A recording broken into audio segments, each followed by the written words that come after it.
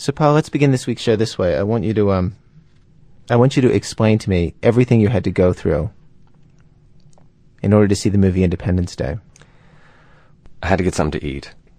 I had to get not only a Coke, but also a juice from somewhere outside of the movie theater and not open it up. I didn't want to have it open. I wanted to have it sealed and have a straw with a paper straw cover around it. Had to sit on the aisle. Had to leave the theater during the previews and then come back in just as the movie was about to start. Had to wash my hands a couple of times, of course, just so, in case I had to operate or anything. Happens a lot in your modern theaters. Who's already scrubbed?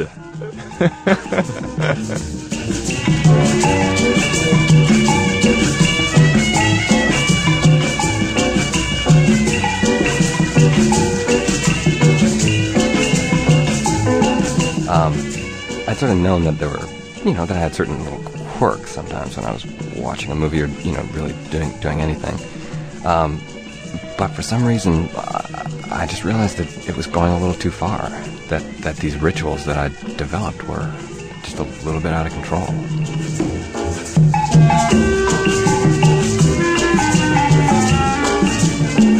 Well, from WBEZ Chicago, it's This American Life. I'm Ira Glass. Each week on our program, we choose a topic, bring you a variety of different kinds of stories, documentaries, radio monologues, short stories, found tape, anything we can think of. Today's program, what happens when a little idea becomes a compulsion? What happens when it starts to control you? Our program today in 4 acts, 4 different stories, and joining me for this hour is Paul Tough, who actually holds a job, doesn't just go to theaters freaking out his fellow patrons. Paul Tough, an editor at Harper's Magazine in New York and a contributing editor to our show as well. Paul has been thinking and talking to a lot of people about this subject of small obsessions and compulsions. And can I just say that your story in the movie theater, those are pretty small things. All those things seem pretty innocent. They are. None of them are really out of control. I guess one of the reasons they sort of hit me is just because I've been thinking about this a lot. And what struck me about it was that feeling where suddenly you think, this could become a lot worse. There are people, okay, I was washing my hands a couple times before a movie. Movie theaters are kind of dirty places. But, there are people out there who wash their hands hundreds of times a day. And what separates me from that person? A couple hundred times. Exactly. There's a numeric number we can assign to that difference. But I had this feeling there in the movie theater that, it could happen at any point.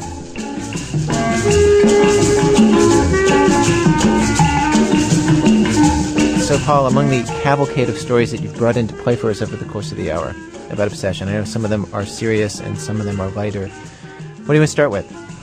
One of the first people that I talked to is actually someone that I know really well, an ex-girlfriend of mine named Jillian. And what I wanted to talk to her about was her obsession with the number 2. When she was a kid, just like any kid, she had, a favorite number, a favorite color, and her favorite number was 2. But it became a lot bigger than that. So I started being very preoccupied with doing things twice. If I, for example, dropped keys, I would then lean down and pick them up, but before I actually picked them up, I would probably drop them again, like really close to the floor, so no one would quite know what I was doing. But I'd be very aware that I was, fulfilling some sort of 2 obligation.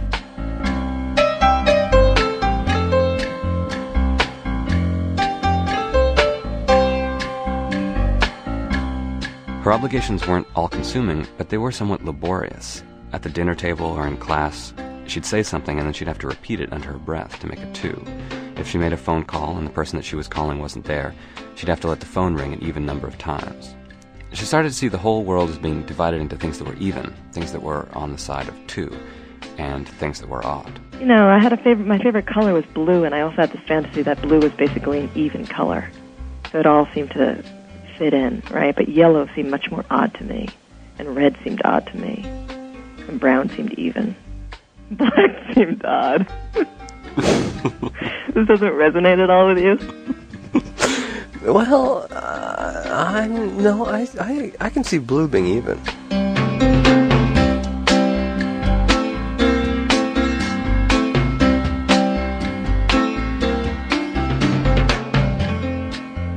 Tell me a little bit more about the other associations with two. Like you talked about, I think you've told me once that days of the week were as well. Yeah, days. Both Sunday and Monday seem even to me. But, I don't like them as days at all. I much prefer Tuesdays and Thursdays, which seem odd. I mean, days are weird. Monday, Wednesday seems pretty even to me. Tuesday, Thursday, Friday all seem odd.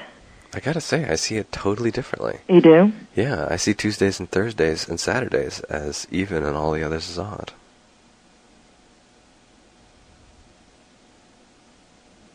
I mean, Tuesday, first of all. Gotta go without saying. The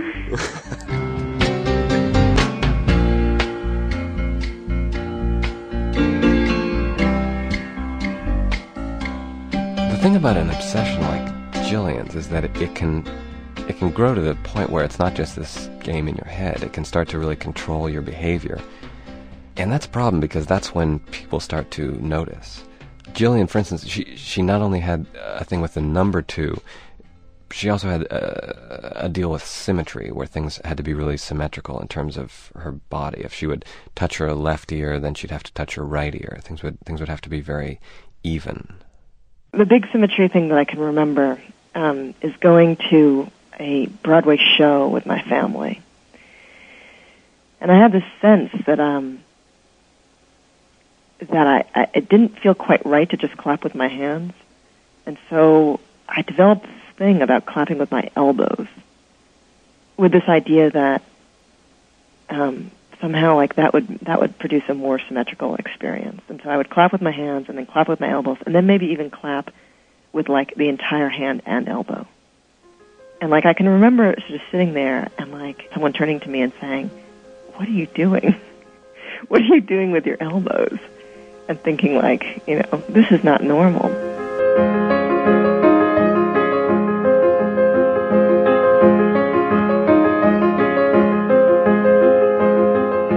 What I want to ask you about is the relationship between the two thing and other people in your life. And I just sort of remember that there were times when you and I were going out where I would get really mad about the two thing. I mean, do you remember those times when I would get mad about twos? Yeah, but I always felt like your irritation about it was just irrational. I mean, for example, like, it used to come up a lot with the alarm clock, right? Uh-huh. Like, I set my alarm clock usually for 8:02. If I need a little more sleep, then it's 8:12 or 8:22. I don't really like 8:32, but I'll do that. But so when I used to want to set the alarm clock for 8:02 and you would object and want to set it, I mean, first of all, sometimes you would object. You would just want to set it for 8:03, which was just pure malice on your part. Like, obviously, I'm not going to be happy if the alarm clock is set for 8:03. I mean, what would you really care if I set the alarm clock for 8:02? Well, I actually remember now that we've started talking about it. I actually remember what makes me mad about not being able to set the clock for 8:01. Because it's about unnecessarily cluttering your life with things, spending extra time piling stuff onto your good mood or bad mood just seems totally unnecessary, But it's you only think about it as piling stuff if it's something that really feels like an obligation, which the two thing is in a certain way, but it's also just something that you like or that I like. Yeah, no, but that's not what would bother me about it. It wasn't just that you would say, 8:02. Oh, you set it for 8:02. That's great. That's going to be fun. It was like if it was 8:01, you'd go nuts. You get, that's just because I realized it wasn't just it was coming out of like a sadistic impulse in you. No, that's not. If I just happened to like be fast forwarding through the whole 24 but you would hours, never just and then I'd drop it around. No, you would never just happen to set it for 8:01. You would set it, and there would be like something very sinister about your setting the alarm clock. It only became sinister after I'd already, felt like you were overdoing it. You think it was really the place to rehearse?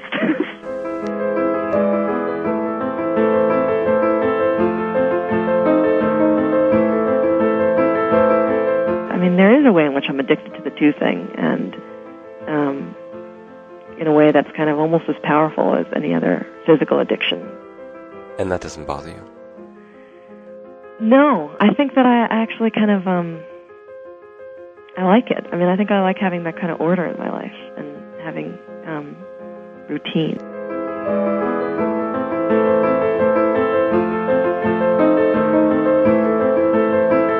When you would drop the keys and pick them up again, Yeah. you'd do that sort of quietly, right?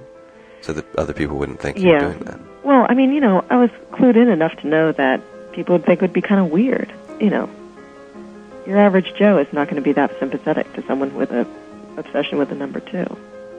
Although I do think, the more I talk to people, I do think people have variations of these things. You talked about it about being a continuum, and on the one side of the continuum would be the people who you might just label as quirky, and the other side of the continuum would be the people who might have to start taking Prozac, right? And I think most people are on the continuum.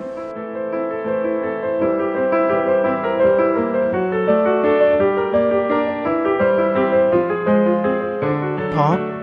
I mean, sure, most people are on the continuum, but that doesn't explain why one particular person, why Jillian, would end up with such an extreme set of beliefs and practices, and someone else would end up with fewer. I mean, why do you think that she ended up at the point where she is on the continuum? Well, we talked about it a lot, and I don't think either one of us really came up with a definite answer.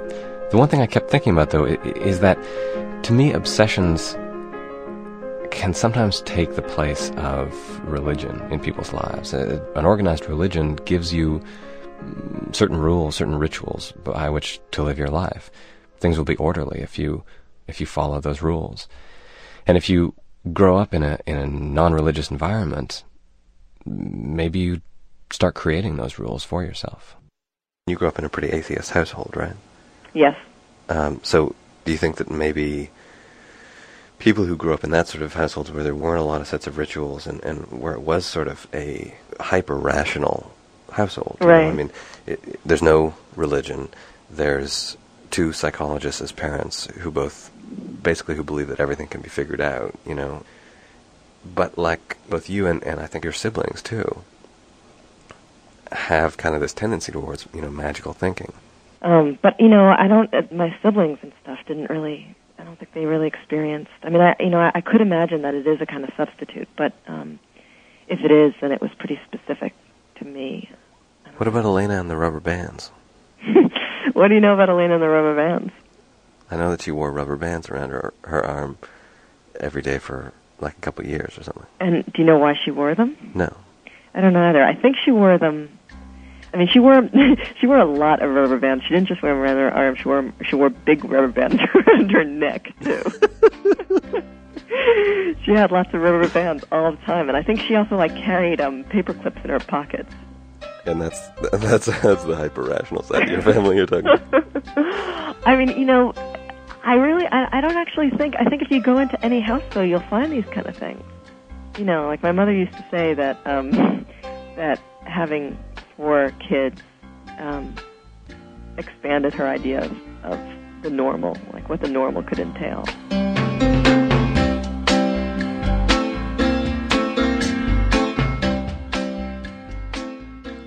So, Paul, what else do we have coming up?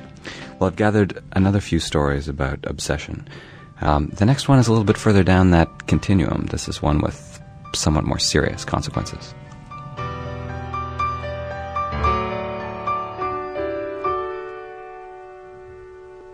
Won't you be my number 2? Me and number 1 are through. There won't be too much to do. Just smile when I feel blue. And there's not much left of me. What you get is what you see. Is it worth the energy? I leave it up to you. Act 2. Further out. Ira, the thing that's, I think, a little scary about these compulsions, even the ones that are pretty innocent, like Gillian's, is that you feel when you've got them that something else is controlling you. And so that makes you think that you could just suddenly go over the edge. Just because you're out of control, you know, there's a sense that something else is writing the rules. So explain what you've got for us next. Well, this is a story of someone who did go over the edge, for a while anyway. It's by a woman named Lauren Slater, who is a psychologist in Boston. And this is an excerpt from a book that's going to be published soon, which is tentatively titled Black Swans. And one thing that's really interesting to me about Lauren, especially after having talked to Gillian, is that they sort of started in the same place. As a child, Lauren did a lot of the same compulsive things that Gillian did, and had a lot of the same superstitious beliefs and fears. When she walked through a door, she had to tap the frame 3 times. When she said her prayers at night, between each prayer, she felt she had to close her eyes and then count to 10.5. But at some point, it went further than that. There is something satisfying and scary about making an angel, lowering your bulky body into the drowning fluff, stray flakes landing on your face. I am 7 or 8, and the sky looms above me, gray and dead. I move my arms and legs, expanding, contracting, sculpting snow before it can swallow me up. I register a mistake on my angel, what looks like a thumbprint on its left wing. I reach down to erase it, but am unable to smooth the snow perfectly, so I start again on another angel, lowering myself, swishing and sweeping, rolling over. No. Yet another mistake. This time the symmetry in the wingspan is wrong. A compulsion comes over me. I do it again and again.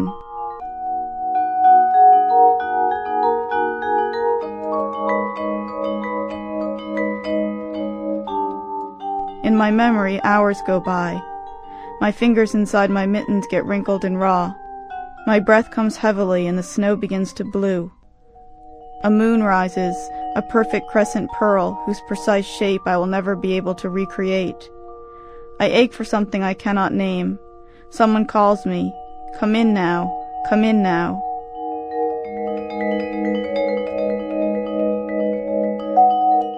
Very early the next morning I awaken, look out my bedroom window, and see the yard covered with my frantic forms. Hundreds of angels, none of them quite right. The forms twist and strain, the wings seeming to struggle up in the winter sun, as if each angel were longing for escape, for a free flight that might crack the crystal and ice of her still, stiff world.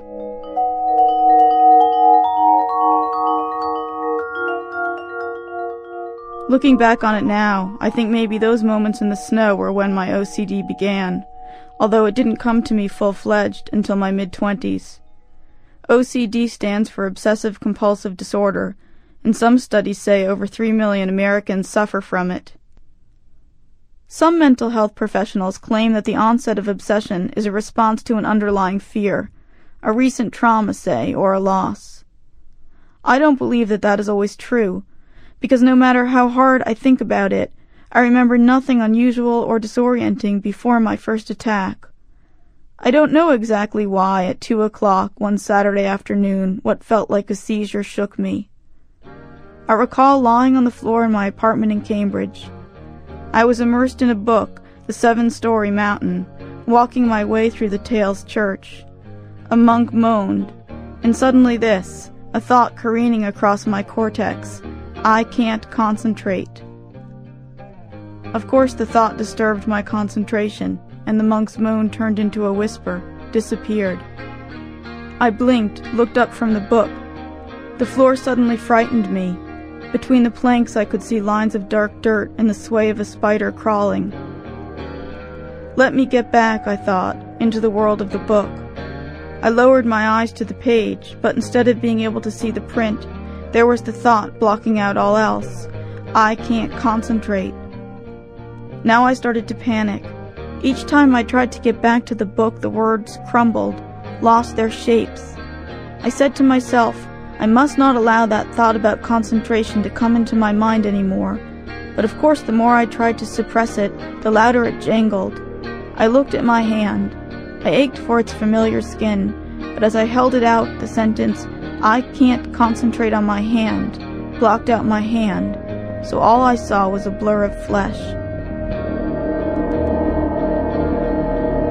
I tried to force my brain onto other topics, but with each mental dodge I became aware that I was dodging, and each time I itched I became aware that I was itching, and with each inhalation I became aware that I was inhaling, and I thought, if I think too much about breathing, will I forget how to breathe? "Say God I'm sorry 14 times," I ordered myself. "This is crazy," I said to myself. 15 times, a voice from somewhere else commanded.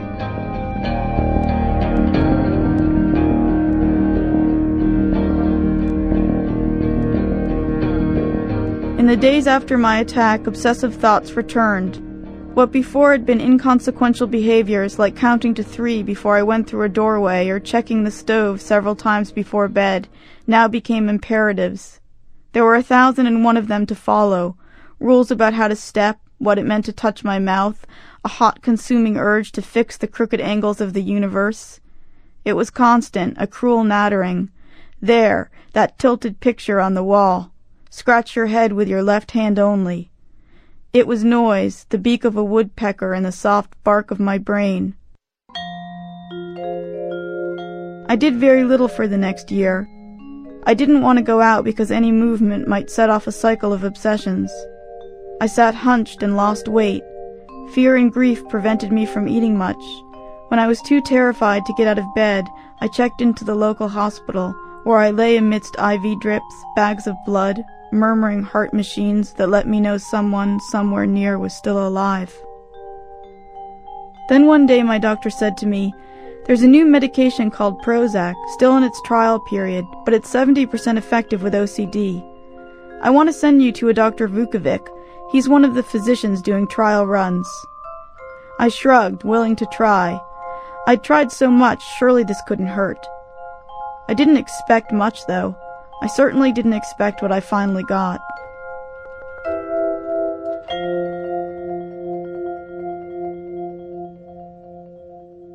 The pads of paper on Vukovic's desk are all edged in green and white, with the word Prozac scripted across the bottom. The pen has Prozac embossed in tiny letters. He asks me about my symptoms for a few minutes, and then uses the Prozac pen to write out a prescription. After a couple of days of nausea and headaches, the Prozac began to work its magic. One morning I woke up and waited for a command. Touch your nose, blink 12 times, try not to think about concentrating. The imperatives came, I could hear them, but from far away, like birds beyond a mountain, a sound nearly silent and easy to ignore. By the 4th day I felt so shockingly fine that I called Dr. Vukovic. I believed he had saved me. "I'm well," I told him. "Not yet. It takes at least a month to build up a therapeutic blood level." "No," I said, "it doesn't." I felt a rushing joy. "The medicine you gave me has made me well. I've actually never felt better." A pause on the line. "I suppose it could be possible." "Yes," I said, "it's happened."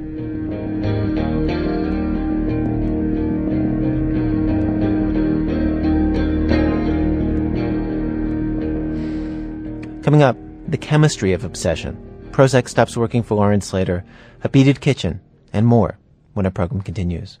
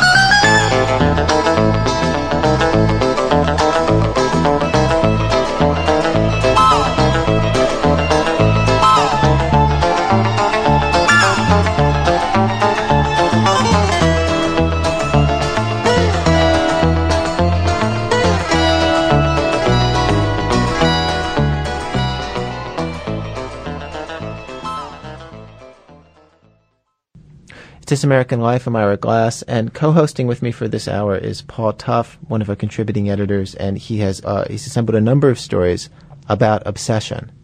And right now we're in the middle of a story by Lauren Slater, and she found herself seized by obsessions, hearing voices that paralyzed her. And then nearly overnight she found herself cured by Prozac. How could a drug change my mind so abruptly? My brain wasn't wet clay and paste, as all good brains should be, but a glinting thing crossed with wires. I wasn't human, but machine. No, I wasn't machine, but animal, linked to my electrified biology more completely than I could have imagined. We have come to think lately of machines and animals, of machines and nature as occupying opposite sides of the spectrum. There is IBM and then there's the lake, but really they are so similar. A computer goes on when you push its button. A gazelle goes on when it sees a lynx.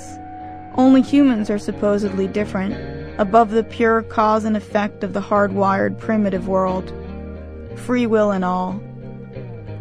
But no, maybe not, for I had swallowed a pill designed through technology, and in doing so, I was discovering myself embedded in an animal world. I was a purely chemical being, mood and personality seeping through serotonin. We are all taught to believe it's true, but how strange to feel that supposed truth bubbling right in your own tweaked brain pan. Mornings now, I got up early to jog, showered efficiently, then strode off to the library. I was able to go back to work, cutting deli part-time at Formaggio's, while I prepared myself for divinity school the next year by reading.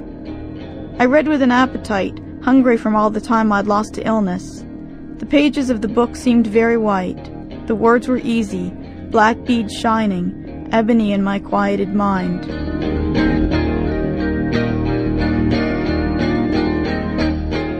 Then one day, as though I'd never swallowed a Prozac pill, my mind seized and clamped and the obsessions were back. I was staying with a family in Appalachian, Kentucky, on an oral history project. During my interview with Kat, the mother, I decided to take a break in the sandy yard.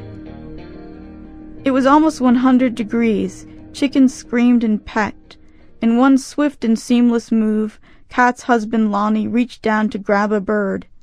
He laid it down on a stump, raised an axe, and cut. The body did its dance. Blood spilled. I ran inside. I took a step forward and then said to myself, "Don't take another step until you count to 25. After I'd satisfied that imperative, I had to count to 25 again, and then have 25, and then quarter it, before I felt safe enough to walk out the door. By the end of the day, each step took over 10 minutes to complete. I stopped taking steps. I sat on my bed. "What's wrong with you?" Kat said. "Come out here and talk with us." I tried, but I got stuck in the doorway. There was a point above the doorway I just had to see, and then see again, and inside of me something screamed, "Back again, back again." The next morning, a Sunday, Kat told me, "You'll feel better if you come to church with us." She peered into my face, which must have been white and drawn. "Are you suffering from some city sickness?"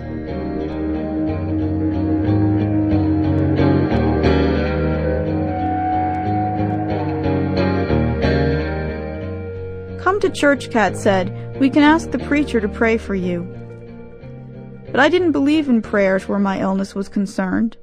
I had come to think that whatever was wrong with me had a simplistic chemical cause. I woke late one night, fists clenched.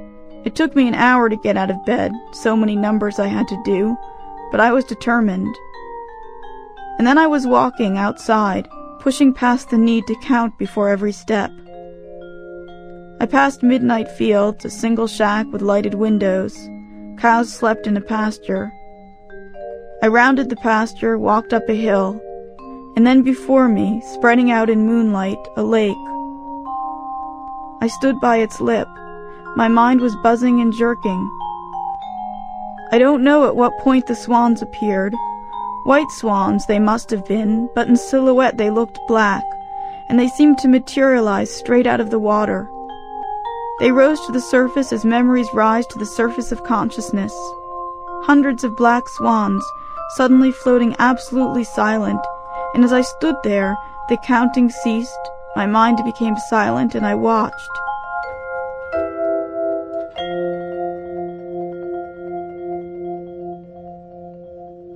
The swans drifted until it seemed for a few moments that they were inside of me.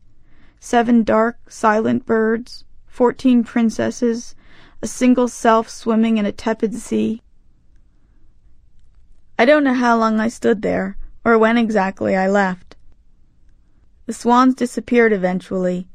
The counting, ticking, talking of my mind resumed. Still, even in shattering illness, I had been quieted for a bit. Doors in me had opened. Elegance had entered. This thought calmed me. I was not completely claimed by illness, nor was I a prisoner of Prozac, entirely dependent on the medication to function. Part of me was still free, a private space, not absolutely permeated by pain. A space I could learn to cultivate. It is a smaller space than I would have wished for myself. Even after I raised my dose, the Prozac never worked as well as it once had, and years later I am sometimes sad about that, other times strangely relieved, even though my brain is hounded. I still must check my keys, the stove. I must pause many times while I write this and do a ritual count to 30. It's distracting, to say the least, but still I write this. I can walk and talk and play. I've come to live my life in those brief stretches of silence that arrive throughout the day. I am learning something about the single moment, how rife with potential it is, how truly loud its tick.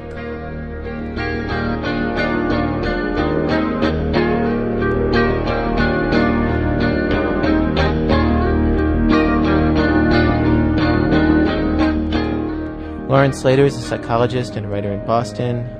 This story is excerpted from her upcoming book, Black Swans. And also, Paul, you guys are going to publish this in Harper's in September, right? That's right. Okay.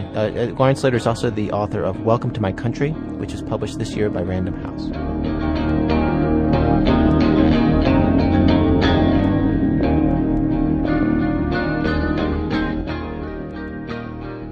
I'm spinning out, I can't control my car.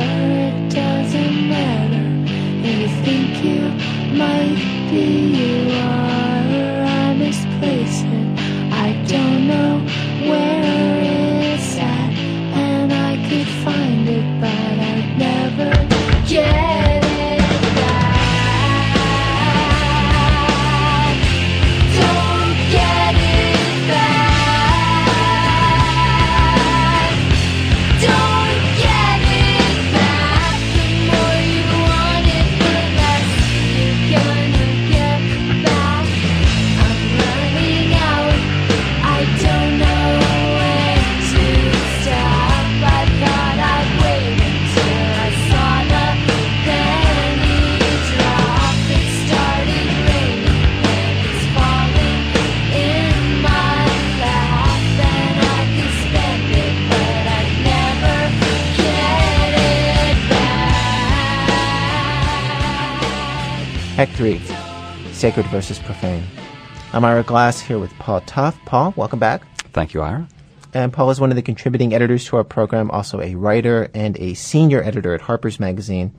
Each week on our program, of course, we choose a theme and do a variety of different kinds of stories on that theme. And Paul, you have been gathering the stories for this week's show. And the theme is, for those who just are tuning in, We're talking about obsession and the compulsions and rituals that go along with it.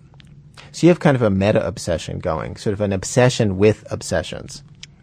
Exactly. I'm obsessed with the obsessed of all sorts. At least for the purposes of this hour. And as we've been putting this show together over the last few weeks, you've been saying that these kinds of compulsions that we're hearing about share a lot with religion. Yeah, I think there are certain similarities. I mean, I think that just as religions can help people sort of find order in a chaotic world, some of these rituals that people create for themselves do the same thing.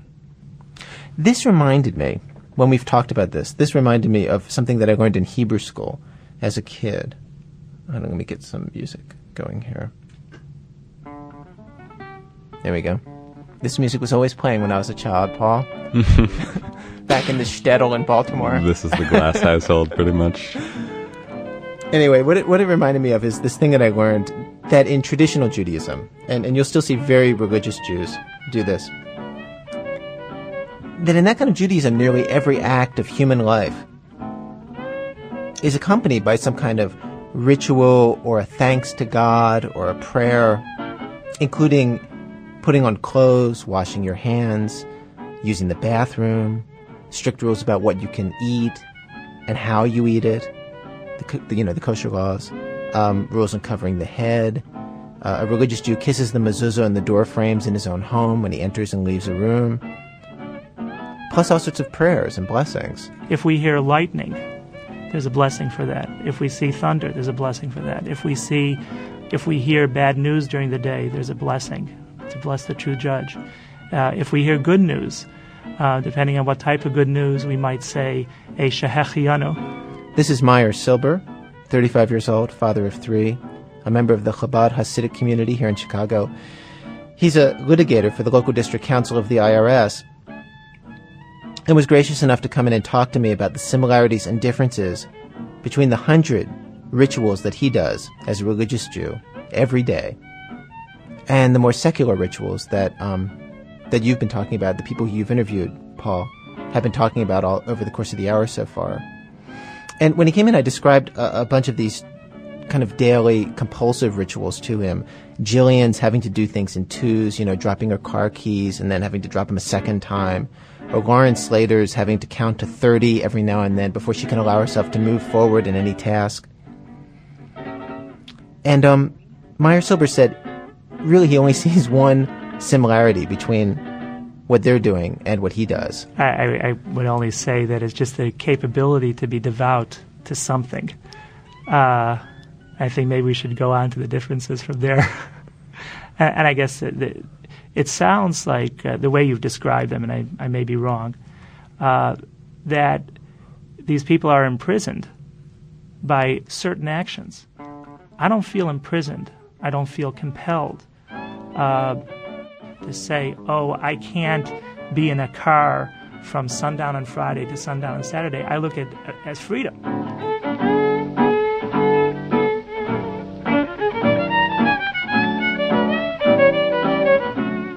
One interesting difference between Meyer and the people who we've heard about so far in the program is that when Meyer goes through his daily rituals, when any religious person, I guess, goes through their daily rituals,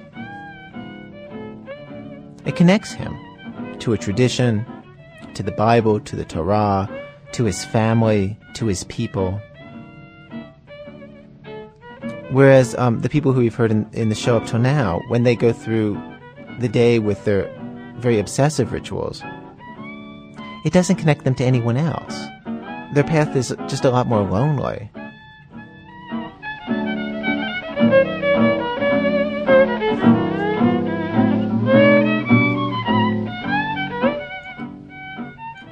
Do you obey the commandments out of fear that something bad will happen if you don't?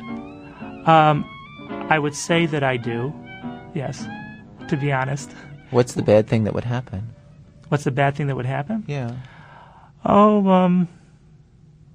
I guess maybe it's the fear of not knowing, the fear of not belonging, sort of like this abandonment, that maybe with my abandonment of God, God would abandon me, and I would be alone, and I'd be responsible for myself. Where here I feel like if I can go and do the things that God wants, God is with me.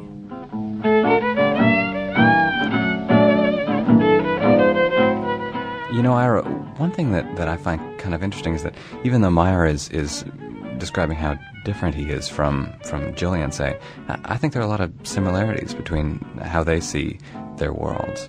I think that, especially when he was talking about his fears, I think Jillian's are a lot the same way. It's not that she's terrified of the number 2, but she just feels she's not like afraid of the wrath of two. Just like Exactly. he's not afraid of the wrath of God Right, but I coming think- down on him if he doesn't obey the commandments. But I think that she feels like it's kind of a dangerous world, and it helps to have something on her side. And in her case, it's the number 2. I mean, I think if just like he said that he'd feel sort of lonely or separated if he disobeyed God.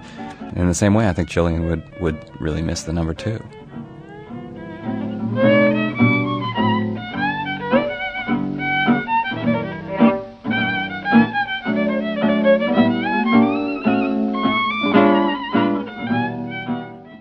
Act 4, Heroic Obsessions.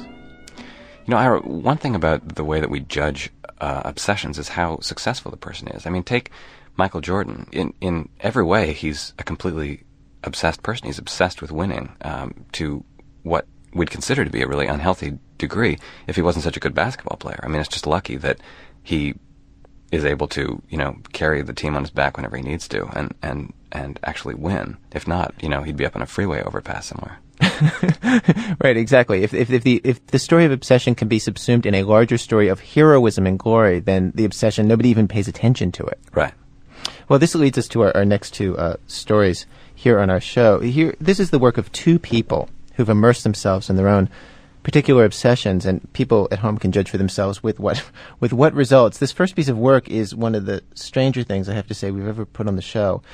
A guy named Greg Whitehead has been collecting the sound of people screaming and their thoughts about the meaning of different kinds of screams for years all over the world.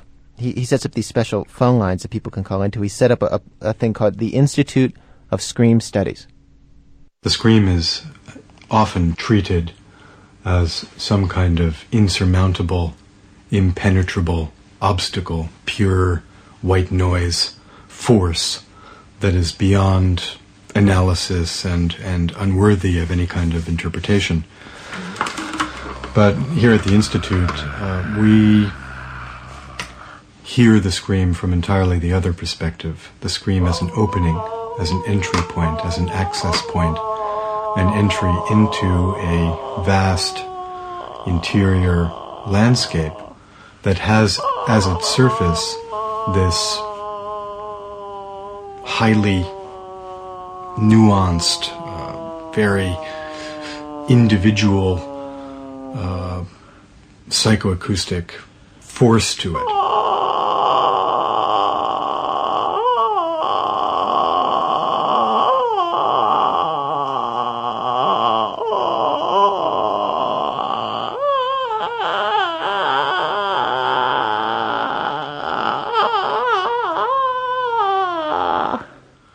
There's also a scream line, the actual journey that the screamer takes into the interior landscape. And when we established the telephone answering machine here at the Institute, we called it the scream line because that machine was going to circulate individual scream lines into... Thank you, Mr. Whitehead. I believe you are on the wrong track. I'm sure if you came to my house, you'd hear the screams that you'd never want to hear again.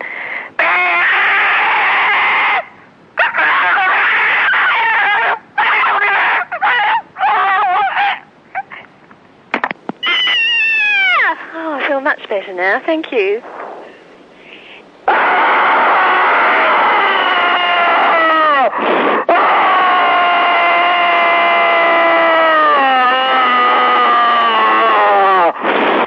Hi, I'm Amelia Mangun. I'm 8 years old, and here's my scream. Bye.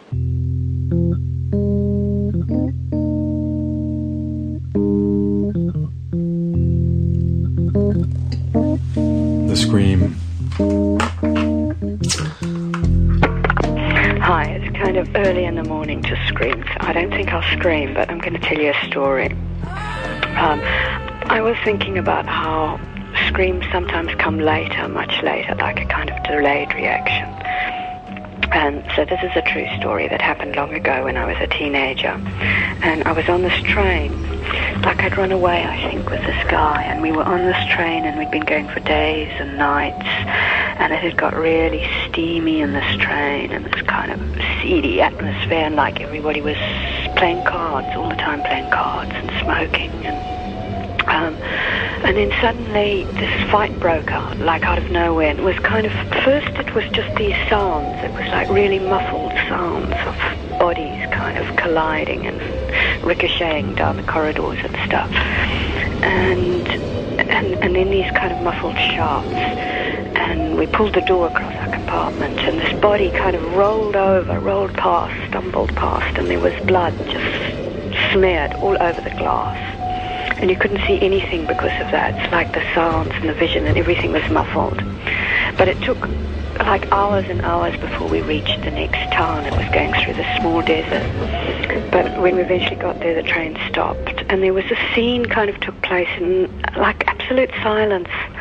It was extraordinary. No one seemed to speak. And it was incredibly hot and hazy. And there was just this desert all around. And they took the body off the train, and then the guy who'd killed him was taken off with handcuffs, and these kind of few cops appeared from nowhere, and it was just like this platform in the middle of nowhere. And then suddenly, like out of the silence, this scream came. It was just like something between a wail and a scream. And it's like it just went right through the whole kind of landscape. And it's like the dust sort of settled in the air as the scream kind of just hung there. And it just seemed like for ages. I don't know if I can do that scream. I can hear it really, really clearly. I'll try, but I think it won't be like that. Anyway, it was something like this.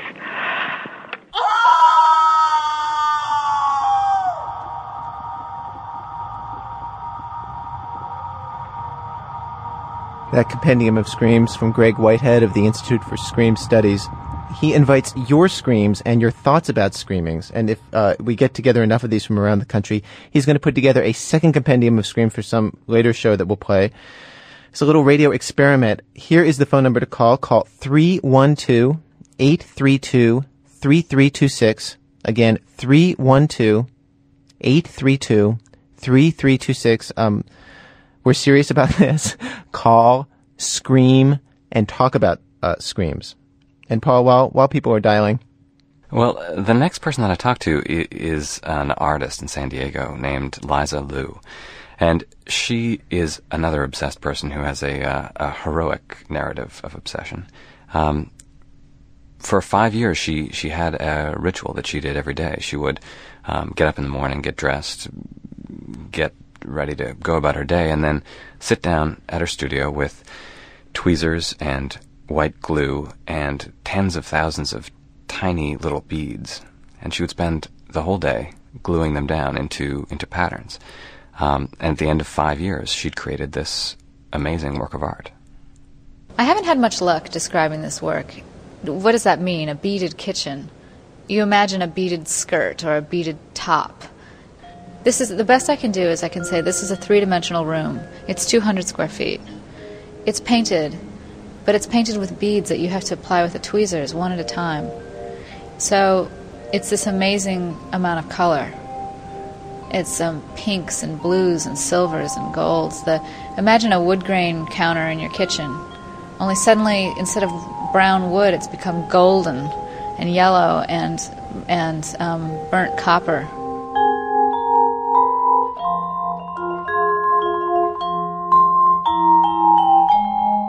There's a table in the middle of the kitchen with a bright beaded tablecloth. On the table are a plate of pancakes that's beaded, and a cereal box that's beaded, and toast and bacon and a newspaper, all of them beaded. Behind the table there are beaded cupboards, a beaded fridge, cookbook, stove. Every surface is covered with tens of thousands of beads, and the effect is one of unbelievable color. The whole place seems like it's plugged in, it's just shining. Nothing is spared. There's even a beaded dustpan on the floor that's filled with beaded dust.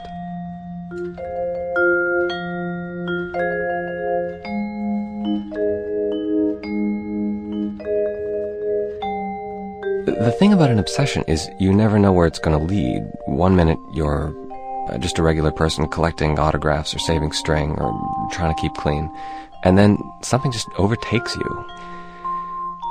For Liza, and I think for a lot of people, you reach a point where it's suddenly not so much fun. It's, it's a job, it's a duty. I didn't think about it. I thought it would take about 6 months to do when I started. I didn't think it would take so much. I didn't realize it would take my life. I didn't realize that that when it's like falling in love, maybe. It's a form of where you watch your life, you watch everything else fall or fall away. You lose everything, in a sense.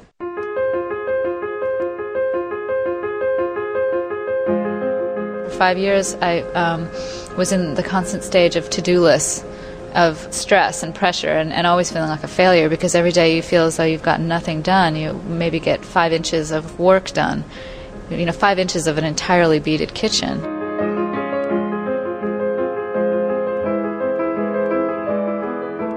So you really felt like a failure every day for 5 years?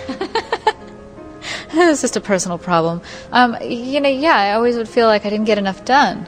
I never had the feeling of, wow, did I just, really do well today. Maybe I'll work an 18-hour day, and then maybe, I'll continue to do that for 2 weeks. So how much time did that take? I don't clock in. How many days in those 5 years did you not work on it at all? I don't know. And I don't know how much it cost me to do it. I don't know. If I knew those answers, I wouldn't do it. Nobody who thinks like that would beat a kitchen.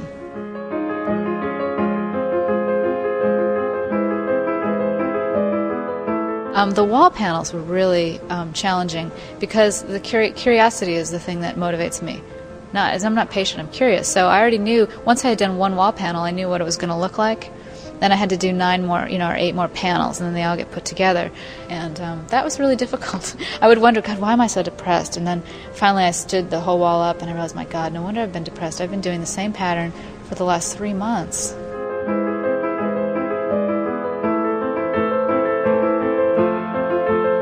She didn't have any grants or patrons when she was working on the kitchen, so to make ends meet, she'd have to sell pieces of her work from time to time. And of course, the pieces that she'd sell would be beaded. They would be pieces from the kitchen. And in fact, she says that she's probably sold the equivalent of the kitchen. There's sort of another entire kitchen out there in various people's homes. So she'd have to bead in order to buy beads in order to bead. It's one step backward and then another step forward, hopefully. Hopefully it would buy 2 months in the studio. 1 sale or 2 sales or, And the problem with my work is that it takes so long. So selling a soup can wouldn't just set me back a day. It would set me back maybe several weeks.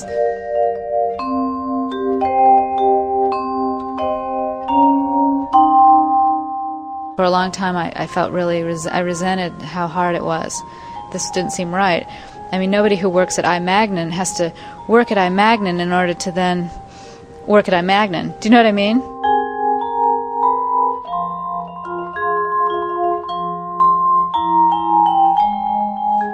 She was living in LA a couple of years ago, and there was an earthquake that almost destroyed the building that her studio was in.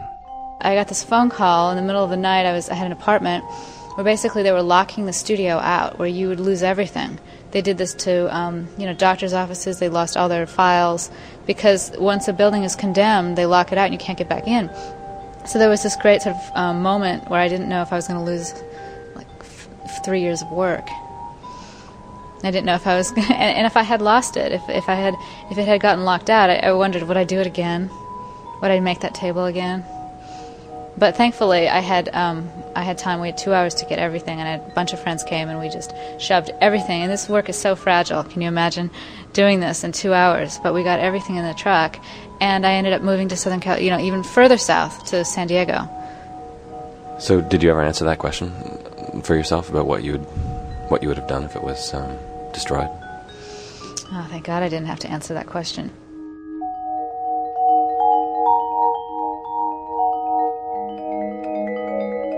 The thing is, people think I'm patient, And I'm not patient. I'm tremendously impatient. But I'm very, very curious. Like, just to the point of death, I'm curious. I wanted to know what it would look like to beat a table. That's what got me through it. It's the same pattern. It's a pink and silver and blue pattern again and again and again and again. But what sustained the interest was, what will it look like when it's finished? So if I had lost the piece and I knew what it took to do the piece and I already knew what it looked like, why would I do it again? What would be the motivating factor? Would that be to make it so that you could see it? I'm not sure if that's what motivates me. I'm not sure if the approval of anyone else is what motivates me.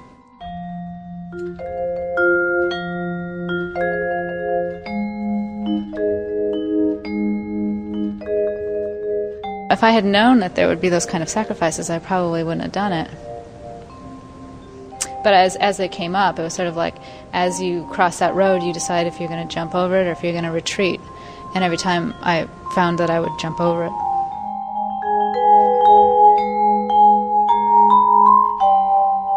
Life is so, there's so much chaos. I think that one of the great solutions to dealing with that chaos is to have a mission, to have some kind of purpose. That's sort of the way I deal with why I'm here, is to make every square inch something meaningful. My materials happen to speak of that because they are so slow and painstaking, and I have all this time to think about purpose and why am I doing this, and is this a meaningful thing to be doing? Everything has meaning. That's the philosophy of my work. Absolutely everything has meaning if you give it meaning.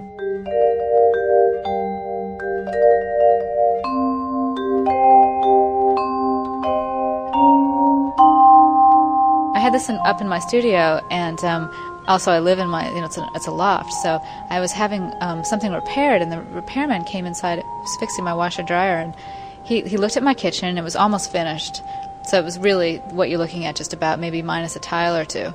He said, put his hands on his hips, he said, "Neat hobby."